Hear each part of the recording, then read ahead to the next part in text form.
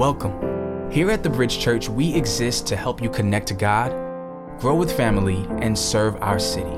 We hope today's message will allow you to grow deeper in your connection to God. Enjoy the message. Well,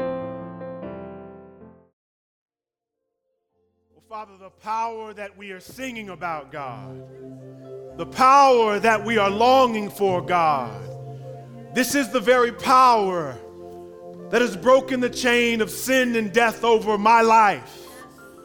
It is the power that breaks the bonds of the past and all the wounds that so easily come back in our minds. God, it is the power that breaks those habits that we get so easily entangled by. And it is that very power, God, that we have come not just to acquire, but to re-experience again, God. And yet some people here today, they may need to experience your power for the first time. That the Holy Spirit would enter into their life for the first time. And so, God, we pray that these would not be melodies and songs that we sing, but this would be the testimony of our lives. That by the power of Jesus Christ, my life has been changed. And because I'm alive today, I live to tell you that story, that Jesus changes lives, and he can change your life. And the transformative power of the gospel is available for you today. And there is no other name like the name of Jesus. And that I grew weary of my name running my life, and I needed a new name to run my life. I was my own Lord. I needed a new Lord, and I needed a new life. And even if you know Jesus today, you can still have a new life, because his power can take you further towards him. But do not sleep, because your sin can take you further from him than you could possibly imagine. Come closer to him today. Today. And through your power, God, you will do again the miraculous. You'll speak through a human. You created people, and you know they're flawed, yet you communicate eternal truths through flawed people. You do that. So we ask that you do it again.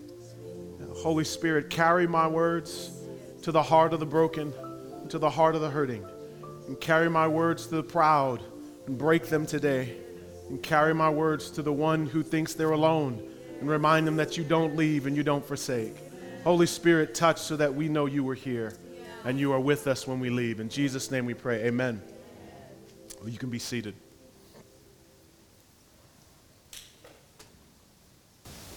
Well, it's good to be here today. Thank you so much for coming out to Bridge Church. And I am the pastor, Pastor James, if you're here for your very first time. It's encouraging to be walking through this series on conflict, because I know many of you probably have not ever really been taught in a biblical framework about conflict. You grew up in a home, you have friends, and you have family, and even if they didn't teach you about conflict through any kind of workshop, you've learned how to do conflict. You've learned how to deal with people. And either to, we talked about the other weeks, we talked about how we oftentimes have peace faking or peace breaking. We can run to conflict so much so that we don't even want the relationship and we break peace. Or we can pretend the conflict isn't there and we can fake peace, and so much so that we don't have authenticity in any of our relationships. And we talked about how faithful are the wounds of a friend and deceitful are the kisses of an enemy. And we realized that many of us don't even have those kind of friendships where people are close enough to us to speak that kind of truths. And we've been talking about this as a community. We've been talking about this as in our city groups, and I've gotten emails and phone calls and people walking up to me and how do I do this? And we've walked with them and counseled them through the many different ways that you talk through conflict. But today, we want to kind of give an 80,000 foot view on this, showing that we've shown the problem and we've shown how to how to do it, how to approach people, but I want to give kind of an 80,000-foot view theologically as to what is happening when we forgive people. And I also want to show you how forgiveness and reconciliation work hand in hand, and how reconciliation is the intended outcome of forgiveness, and not just the forgiveness in and of itself, but we are to reconcile with people. That is the intended goal. Have you ever, with someone who has hurt you, have you ever conjured up in your mind, I'm going to forgive them? But then you've realized in trying to forgive them, you looked at them, and even if you said it to them or said it internally, you've said, I forgive you, but I can't be close to you again. And you think about that. That is the natural disposition of our hearts, and it's actually our physical makeup. If you get hurt, you don't go back towards hurt. You don't go towards pain. Matthew 6:12 says, forgive us our debts as we also forgive our debtors. That's what's happening when someone hurts you. They become indebted to you. Or at least, even if those aren't words you say, you feel like they owe you something. And yet, there's two parts of this. Forgive us our debts as we also forgive our debtors. So this is going vertical to the Lord. Forgive our debts. And so we realize that we have a debt towards the Lord, that we've sinned against Him, and that we owe Him something. And have you ever sinned and prayed and said, God, I'm so sorry, I forgive you. Please forgive me. You ever prayed that, and can you imagine the Lord responded to you and said, I forgive you, but we just can't be close again?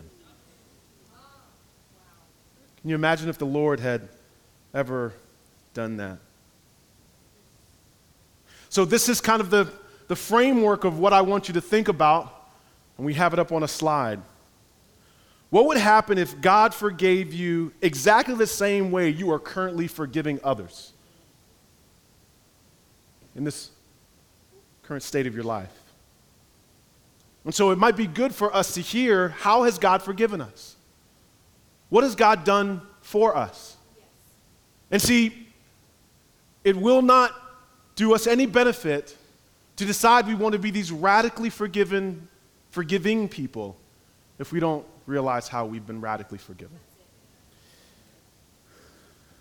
Isaiah 59 says, but your iniquities have made a separation between you and your God, and your sins have hidden His face from you so that He does not hear. And so the indebtedness you owe, it's a relational dynamic. It is not just that you sin against God and break His law, you break His heart. And He cannot be with you the same. He hides His face, the scriptures say. And God in His mercy responds by offering the sacrifice of Jesus. And all throughout the scriptures, He gives us this imagery of what forgiveness is. In Isaiah 43, He says, I am He who blots out your transgressions for my own sake, and I will not remember your sins. And God does not lose His omniscience. His desire or His will to not remember your sins is that, an act of the will. And in doing so, He is choosing to put your sin aside so that it no longer gets in the way of the relationship. Psalm 130, 3-4. If you, O Lord, should mark iniquities, O Lord, who could stand? But with you there is forgiveness, that you may be feared. Imagine if God, in His detailed, holy, dynamic nature, just listed off your sin after sin after sin. Who could stand? Who could be in His very presence if He constantly brought up what you've done against Him?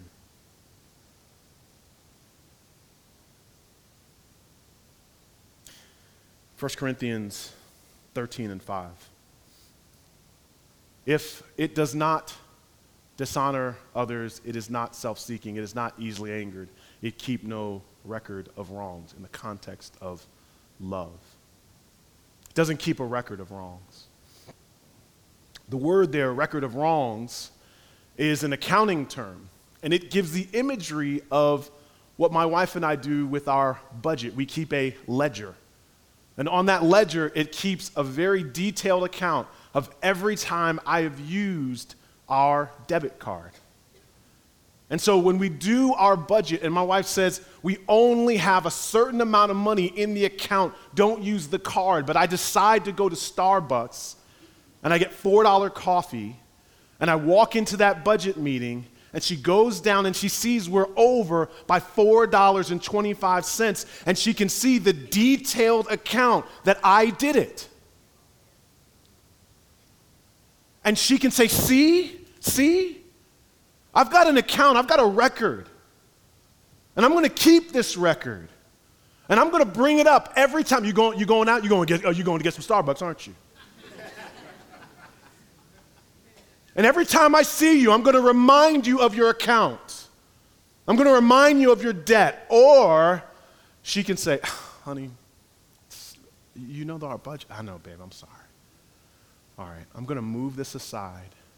Now, I don't want you to do this again, but I want you.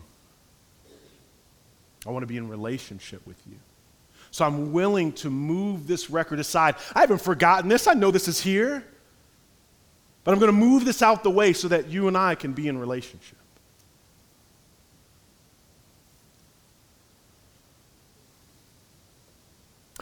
I want you to see, again, I've gotten all these emails and phone calls and people saying, people are talking to one another. But it's not just enough to talk to someone externally if you haven't done the internal work on your heart. And I want you to see the high calling of the Christian.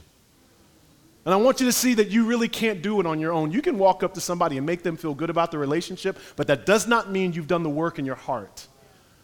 Here's the fourfold promise of forgiveness. I will not dwell on this incident. I will not bring up this incident again and use it against you. I will not talk to others about this incident. I will not let this incident stand between us or hinder our personal relationship. It's a fourfold promise. This is not going to get in the way anymore.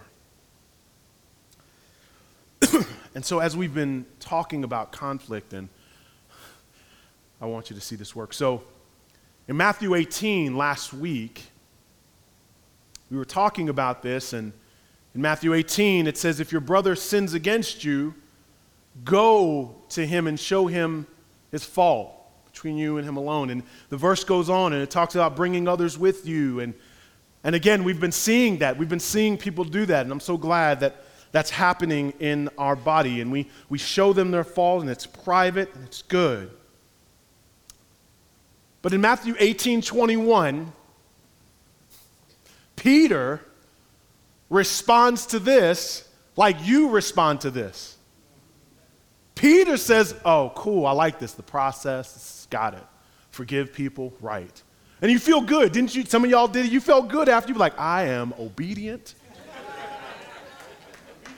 I love God. Right? You were obedient and you felt good. So Peter came up to Jesus as if Peter walked through the steps in his mind, like go to him. Okay, Peter said, how often will my brother sin against me and I forgive him? And then he throws a suggestion out there. As many as 7 times? Because you forgive and there comes a point where you got to teach him, you know what I'm saying? And Jesus said to him, I do not say to you 7 times, but 77 times. And the wild part is those of you that are trying to count, that's why you're in this sermon today. You're doing the math. You're like, okay, well, that's 140. No, his point is not that there is a number. His point is that forgiveness is an ongoing aspect of the relationship. As long as the relationship continues, forgiveness must continue. So, Jesus, because I'm sure Peter was stunned when he heard this, Jesus then tells a story that we'll put up on the screen for you to read. Or if you have your Bible, you can go there in Matthew chapter 18. You can also pull it up on your phone. Matthew chapter 18, it's actually, the story is right after this. It's verses 23 through 34. I'm going to read the story in total, and then we'll walk through certain parts of it so that you can get the deeper aspects of forgiveness.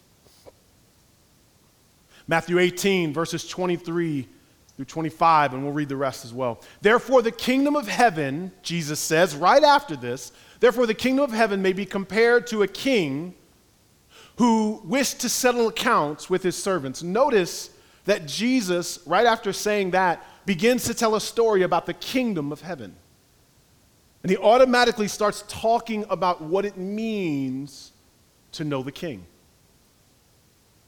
When he began to settle, one was brought to him who owed him 10,000 talents. And since he could not pay, his master ordered him to be sold, with his wife and children and all that he had, and payment to be made. So the servant fell on his knees, imploring him, "Have patience with me, and I will pay you everything." And out of pity for him, the master of the servant released him and forgave him the debt.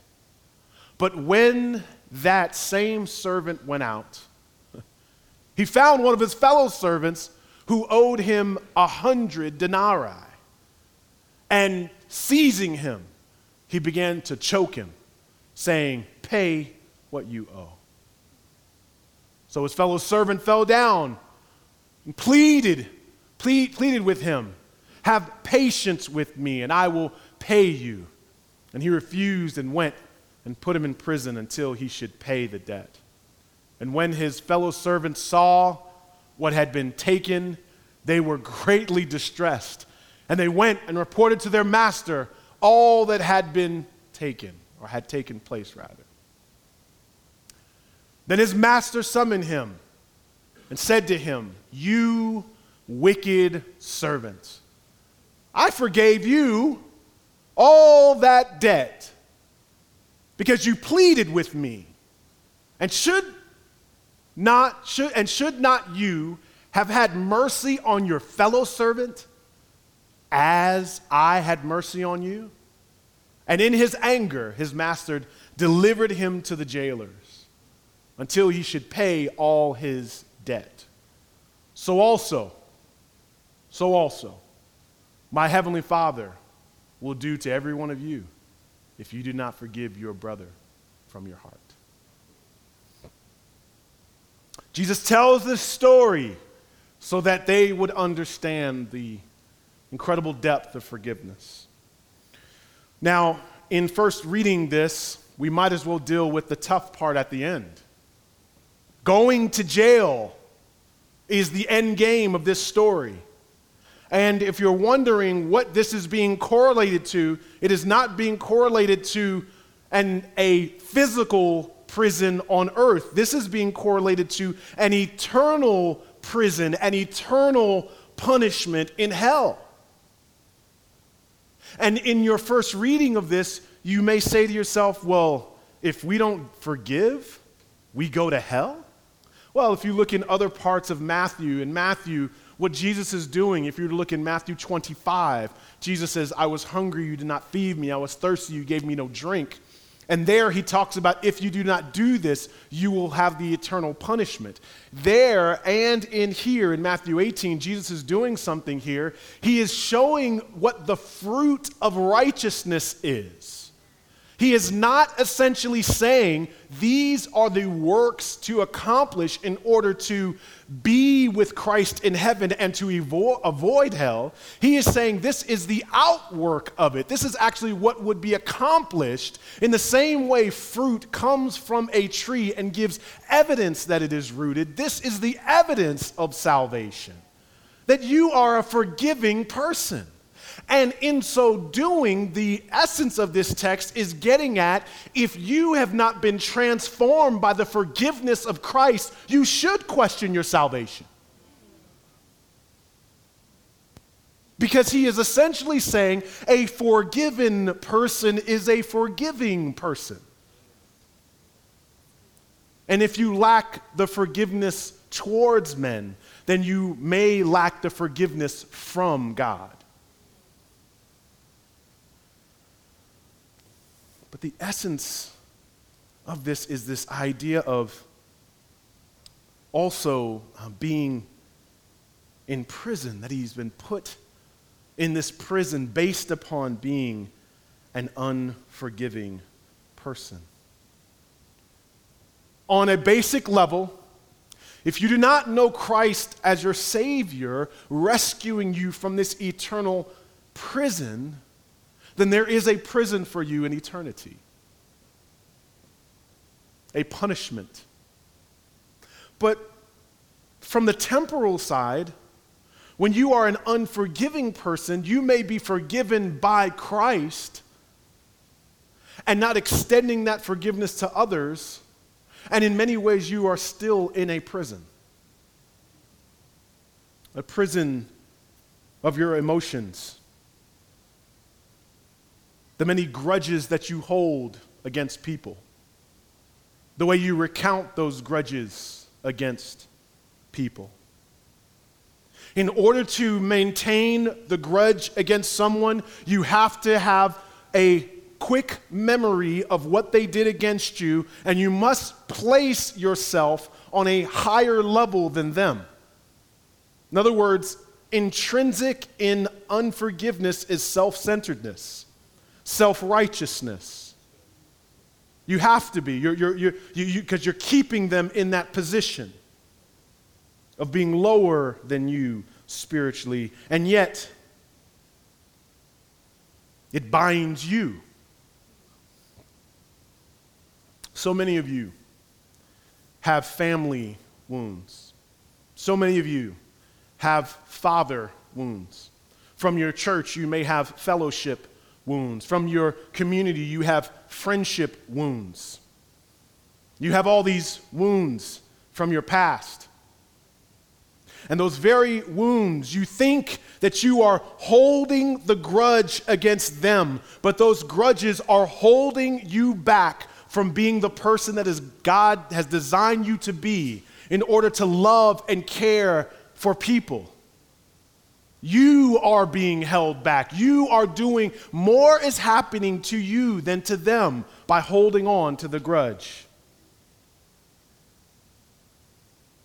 And so many of you, your past hurts and resentments are not allowing you to move forward in relationships. And it is in step with a prison. One of the things that you encounter when you first get married is that you go through conflict a lot because you're a different person. And you start having all these conversations all the time. And you start realizing that, we didn't do it like this in my house. And I start defining a great home like my home. Like, oh no, that's not the way. See, where my parents did it, we used to talk all the time, and my wife would be like, well, how did you guys argue? I was like, we never argue. No, we don't argue. We don't argue. We kick it. We chill. That's what we do. That's how my family is. Your family arguing all the time. See, that's your problems. And one of the things that I realized was I was kind of shining my family in this trophy case of what they did. And then I started to realize once my parents got a divorce, I was like, oh, we never really did talk about problems. We never knew how to talk about problems. And my parents weren't able to deal. They weren't able to communicate. And I remember, people from another generation, and my family from another generation. One of the things my family said was, when you have issues, you just don't have to always talk about it. And I realized, I was like, man, the same problems that ended up in divorce are still here today. Like, you just don't know how to do a relationship. It wasn't just mom, it wasn't just dad. You just don't know how to do a relationship. But notice that in here, he said that he would throw the whole family in jail. The same kind of prison-like element that happened in my home still affects me today. There's a reason why I always tell my wife, let's just move on. Because the residue of my broken home is still affecting me today. And I've got to admit that to myself. But he uses this imagery of a prison. Frederick Buechner has this quote. He says, of the 7 deadly sins, anger is the most fun. To lick your wounds, to smack your lips over your grievances long past, to roll over your tongue the prospect of bitter confrontation still to come, to savor the last toothsome morsel of pain you're giving back to them, in many ways, is a feast for a king. The chief drawback, though, is that what you are wolfing down at this feast is yourself, and the skeleton at the feast is you.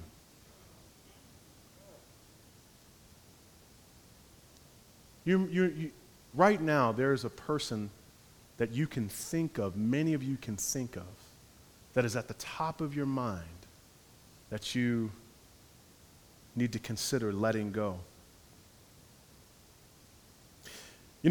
There are people that you are angry with,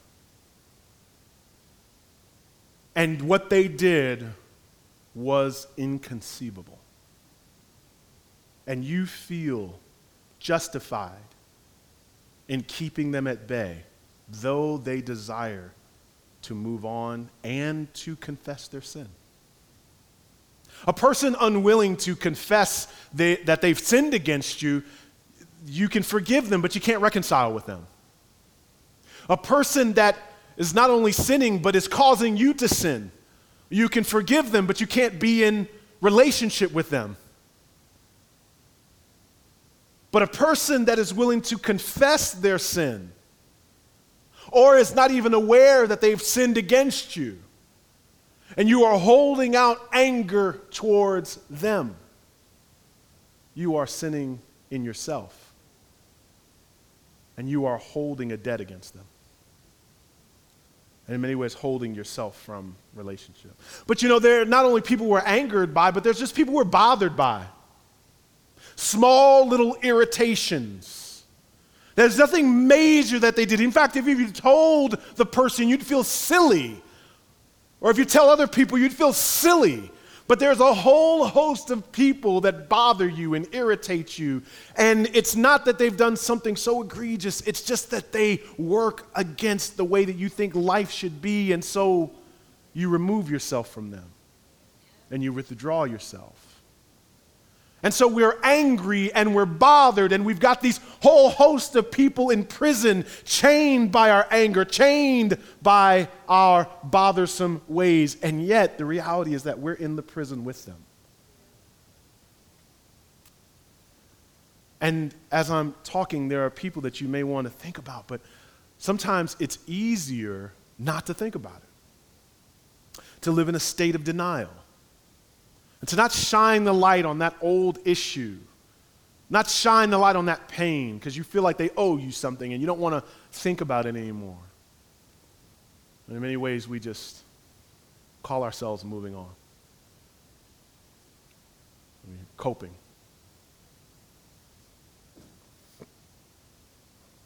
Well, I wonder if you want to forgive.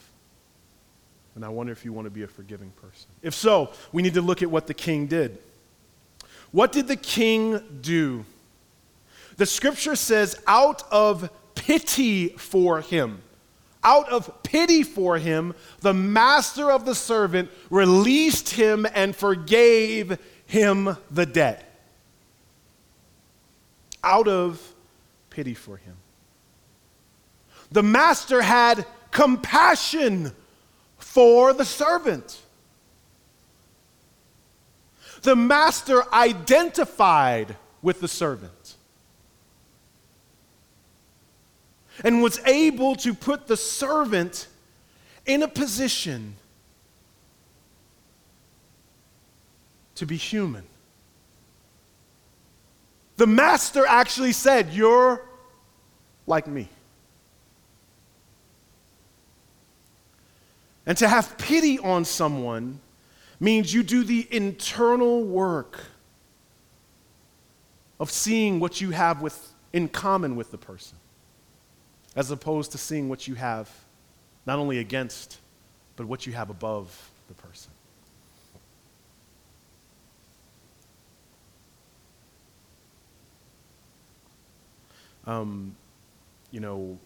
I talk a lot about my father because he's probably the person that I've constructed my life to be like the most, and yet is the hardest person for me to think about because of the nature of how much I've wanted to be like him. He unfortunately plays these dual roles in my life of like the hero and the villain. Like he's both all the time.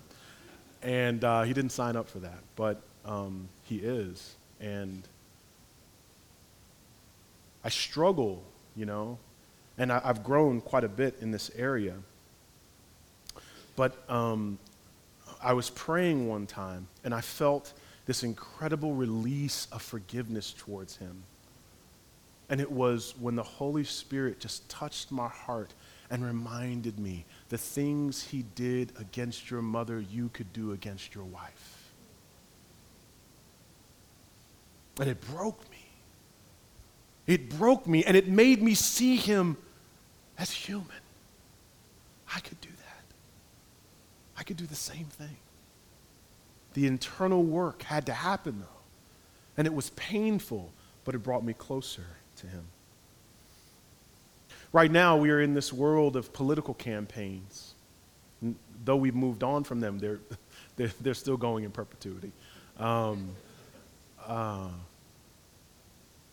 In a political campaign, it's so crazy. Every 4 years, one of the things they do, if you know anything about politics, this is what they do.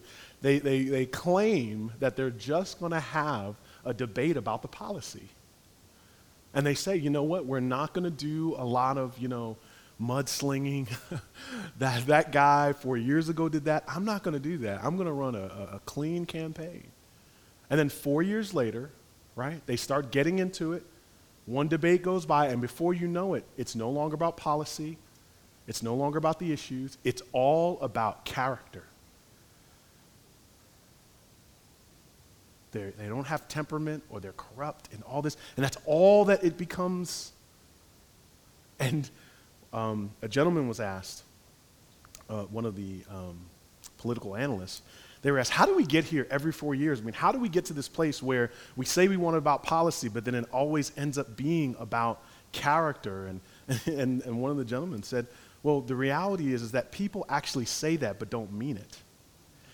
What ends up happening is if you look at the number of links that get clicked on, say on a Facebook, or even links on a website, or links, Google searches, when you look at what people search for, when you say this is their policy on global warming, it will have a good number of links and clicks. But when you say this person has committed adultery, or you say they're corrupt, or he says it's astronomically higher. And he says it's just easier to run a campaign that shows a simple contrast. When I was on my honeymoon, my wife and I, they those drawings that they make of you on, when the people on the side street in the city and whatnot. And then sometimes it looks like you, and then sometimes it's like, I ain't never putting this up, never seen that. Because what they do is they have to accentuate a part of you. So they'll make your nose a certain way, they'll make your ears look a certain way. And what they're doing when they do a cartoon is they can't make you fully dimensional. They've got to do about 2 dimensions and make you look kind of like wild. But when you keep a person, when you maintain anger against a person, that's what you have to do. You have to make them one-dimensional. They're a liar. They lied about me, and that's it. In other words, you've defined them by that incident. But what's crazy is that you've lied. And when I ask you about your lie, you're like, see, this is complicated. There's a whole lot to that. I was in a season of my life. Right? Like when it comes to you, it's grace. When it comes to them, it's law. When it comes to you, look at me for who I am. When it comes to them, look at this cartoon. And you minimize their humanity. And it's not that they're a flawed person, but they are a flaw. They are defined by their flaw. And you keep their flaw on rotation, on repeat in your heart. And because of that, how could you get close to that? And that's why there are people who feel it's inconceivable to vote for a certain person. How could I vote for them? Now, this electorate was very different. I won't go into detail, but there were some things that we didn't really have to work too hard on one of the candidates. But regardless of all that, y'all know what I'm talking about. It's inconceivable to be close to that person. Why? Because this is who they are.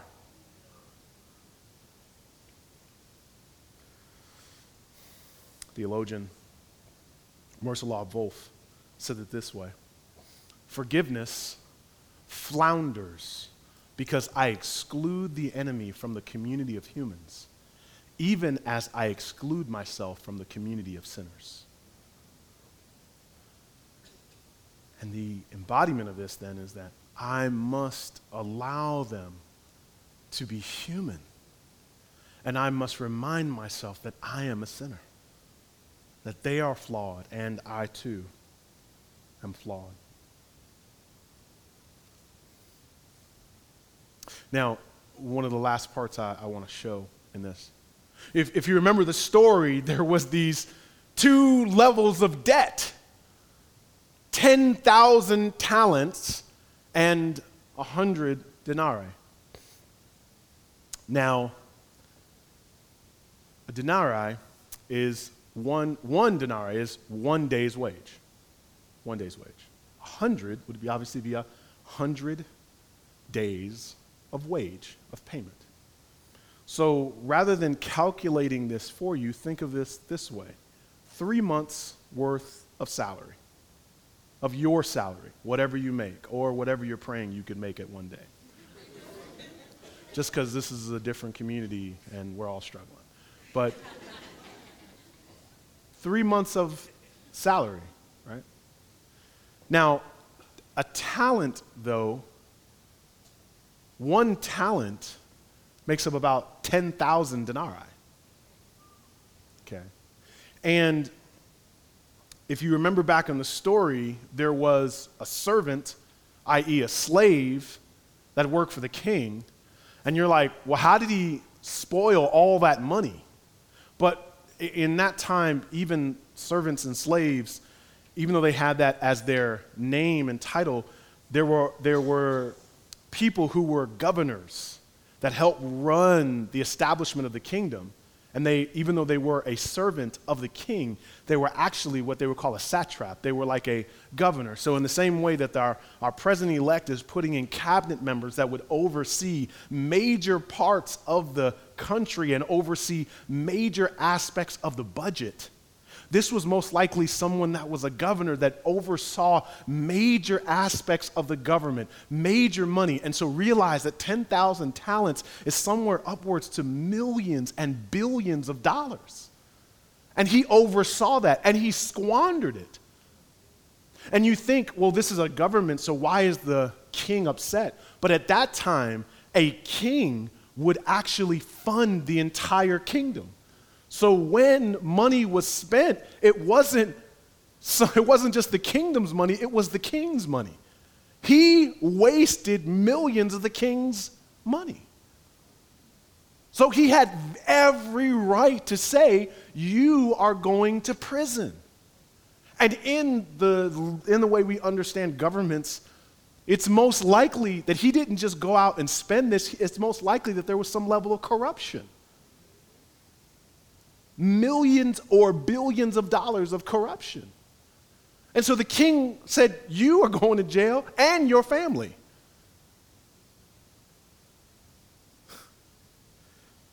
And then there's 100 denarii.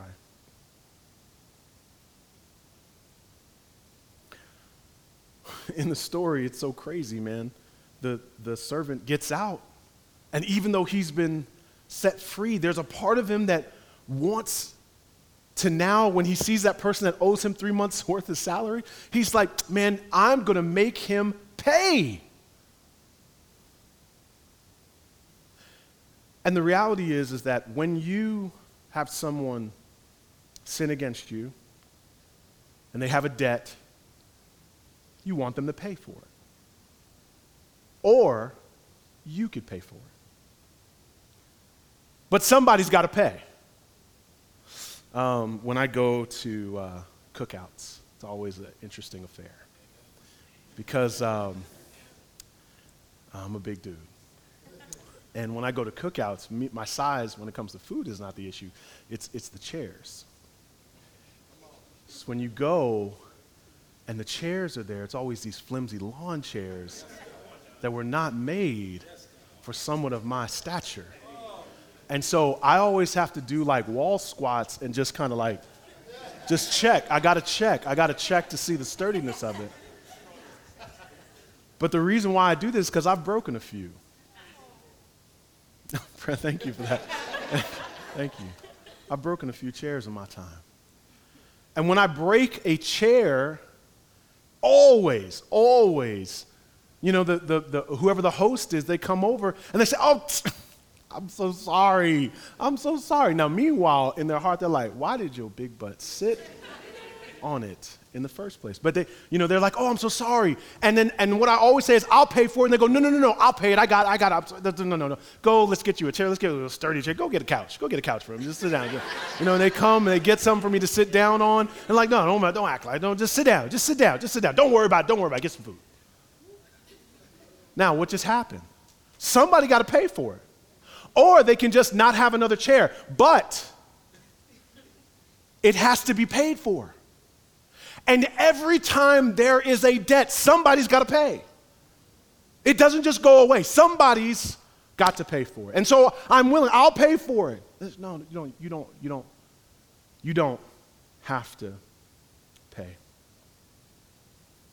If you look in verse 28, the servant went out. He found one of his fellow servants, owed him 100 denarii, seized him, and he began to choke him. Do you understand what he says? He said he choked him before he asked for the money back. Did you peep that? He didn't even, what's up, man? Give me my money. It's so crazy. So that's the craziness of the story. This dude gets out of prison, and he's like, yo, what's up? Oh, Tony, come here. Chokes him. And so he didn't want relationship. He wanted retribution. You see, some of you will go, and you'll be like, yeah, Matthew 18, I need to go to you. But you're not going for a relationship. You're going for retribution. You may not be choking them with your hands, but your words don't actually want a relationship. And those people feel it because you're seeking justice, not relationship. And really, the justice you think you want is actually vengeance. He starts to choke this man. But you see, in choking him, that's a form of payment in of itself. You see, if I can hurt you, if I can make you feel something, yeah. You'll know how it feels for me to not have money if I can make you feel something. And so understand the 80,000-foot view of the things we've talked about. When you make them pay, you slander them. They say, yeah, this is what they are. watch out, because this is who they are. You spoil their reputation in the community. Why? Because you're making them pay. You're not just protecting other people from their issues, you're making them pay. Now, certainly, there are people who continually sin, but you know what I'm talking about. You slander because you want to make them pay. You withdraw away from friendship. And some of you do it in such a way where you haven't even acknowledged that's what you're doing, but you want people to wonder why you've withdrawn. You want people to be like, why did she do that? And it makes you feel better that they're wondering about you. Because you want to make them pay. Or you choke them out. You go after them. You tell them off. But you want to make them pay. Or you can pay.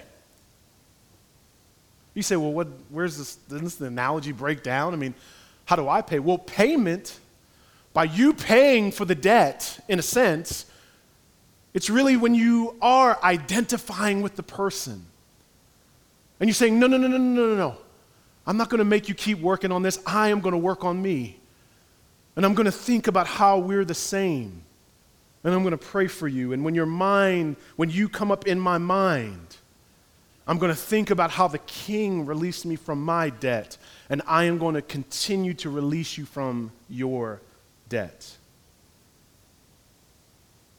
And I'm going to cut away that self-pity from me. And I'm going to love you.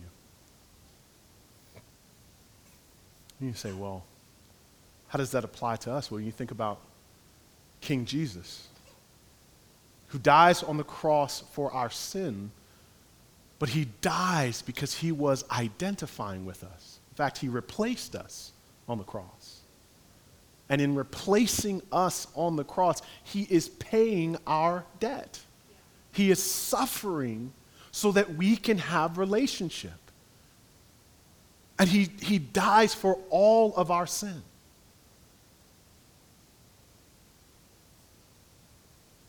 And so I want you all to hear that the power of Jesus that suffered on the cross for our sin in order to make room for relationship is what we are required to do as Christians. We are to suffer, to extend ourselves to those who have hurt us and hurt us in the most unimaginable ways.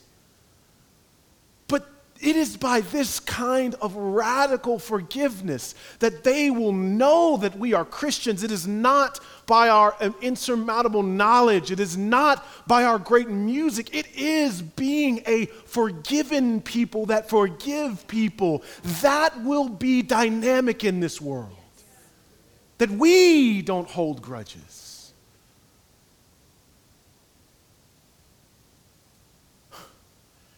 And if you want to be this type of person, then you must seek the power of the King. You must seek Jesus in order to experience this kind of dynamic power. You have been forgiven an incredible debt of all your sin. And you now are called to be forgiving of others' sins. Corrie ten Boom was a Dutch woman who had lived in the Netherlands and then was captured in the Holocaust during World War II. And she was eventually placed in a concentration camp. And in those concentration camps and in the World War, over 6 million people died. 6 million Jews died. Corrie ten Boom was in those concentration camps with her sister.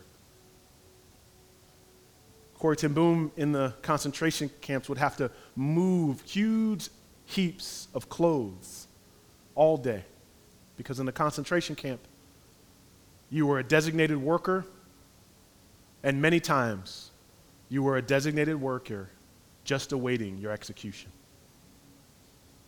She lived in perpetual fear of death. Corrie ten Boom would eventually get out of that concentration camp. And she would become a world-renowned Bible teacher.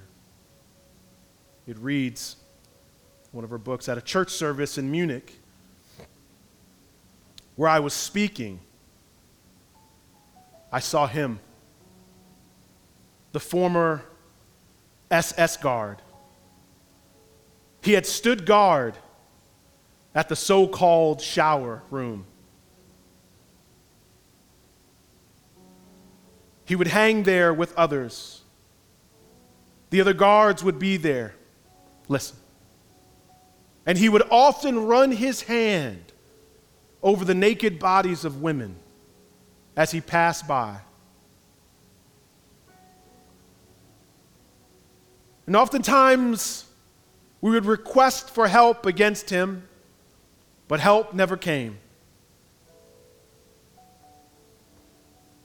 But amazingly enough, he was the first of our actual jailers that I actually saw after the war. And suddenly, I saw everything again. I was reminded of everything again. I saw the heaps of clothes again. I saw the death in my sister's face again. Now pause. Before I read this next part, pause. In this moment, Corrie ten Boom is captured by her past. You see, there's something in your mind right now saying, no, if you knew what they did to me, there's no way I could. She's a prisoner in this moment. Even though she's not in a concentration camp anymore, she's a prisoner to those old wounds. But amazingly enough, this same SS guard, after I was speaking in Munich, he came up to me as the church was being let out. And he said, "How grateful I am for your message, Fräulein," which is young lady. "To think," he says, "that as you say, he has washed away all my sins." And his hand was thrust out to shake mine. And she said, "But my hand stood by my side, and I could not move it."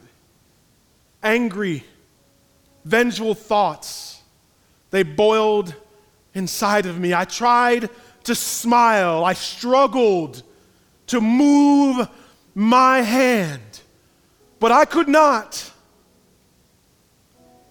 She says, "I couldn't do it.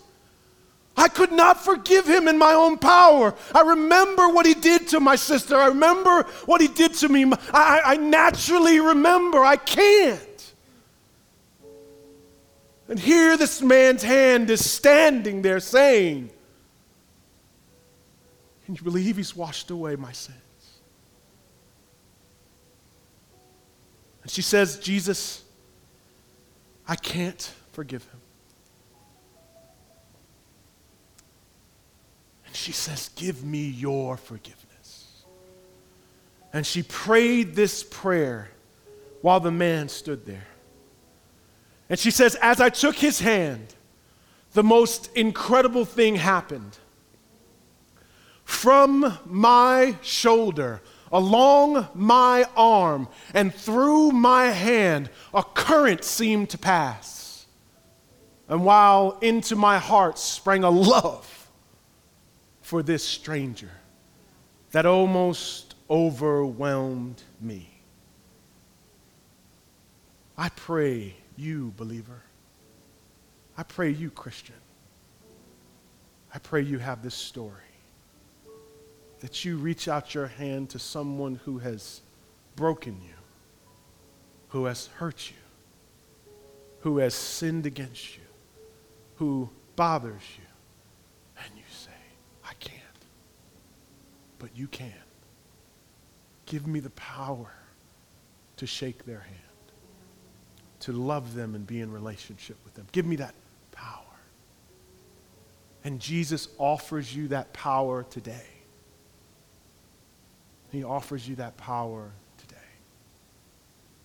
We are going to do what we've done throughout this series. We're going to have communion, and we are also going to have a time in the back. I pray that as you go to the back, that you just pray the name or names of people. I pray as you go to the back, you just may need to just sit and say, I need that power. And if the Holy Spirit lives inside of you, you have that power. Notice the power of forgiveness came as she reached towards him. Yes. Notice that the depth of bitterness came as the first thing the servant did was reach to choke them and not even talk about what happened. And I pray you would experience this kind of power. We are not only going to have prayer, but we're also going to have communion so that you can see the great sacrifice of Jesus. And so we're going to be in this moment. I pray that you would feel the healing power of Jesus in this moment. Pray with me. Jesus, your healing power right now, God. I pray, God, that we would see how many talents, how much debt we've been forgiven, God. God, would you remind us of how incredible your forgiveness has been towards us, how you've blotted out all our transgressions and how you do not keep a record of our wrongs. Thank you, Jesus. Thank you for your great sacrifice on the cross and dying for my sins, all of my sins. And dear God, let me experience your great power today. Power to extend my hand. Power to love. We will sing, and then we will have a time of communion.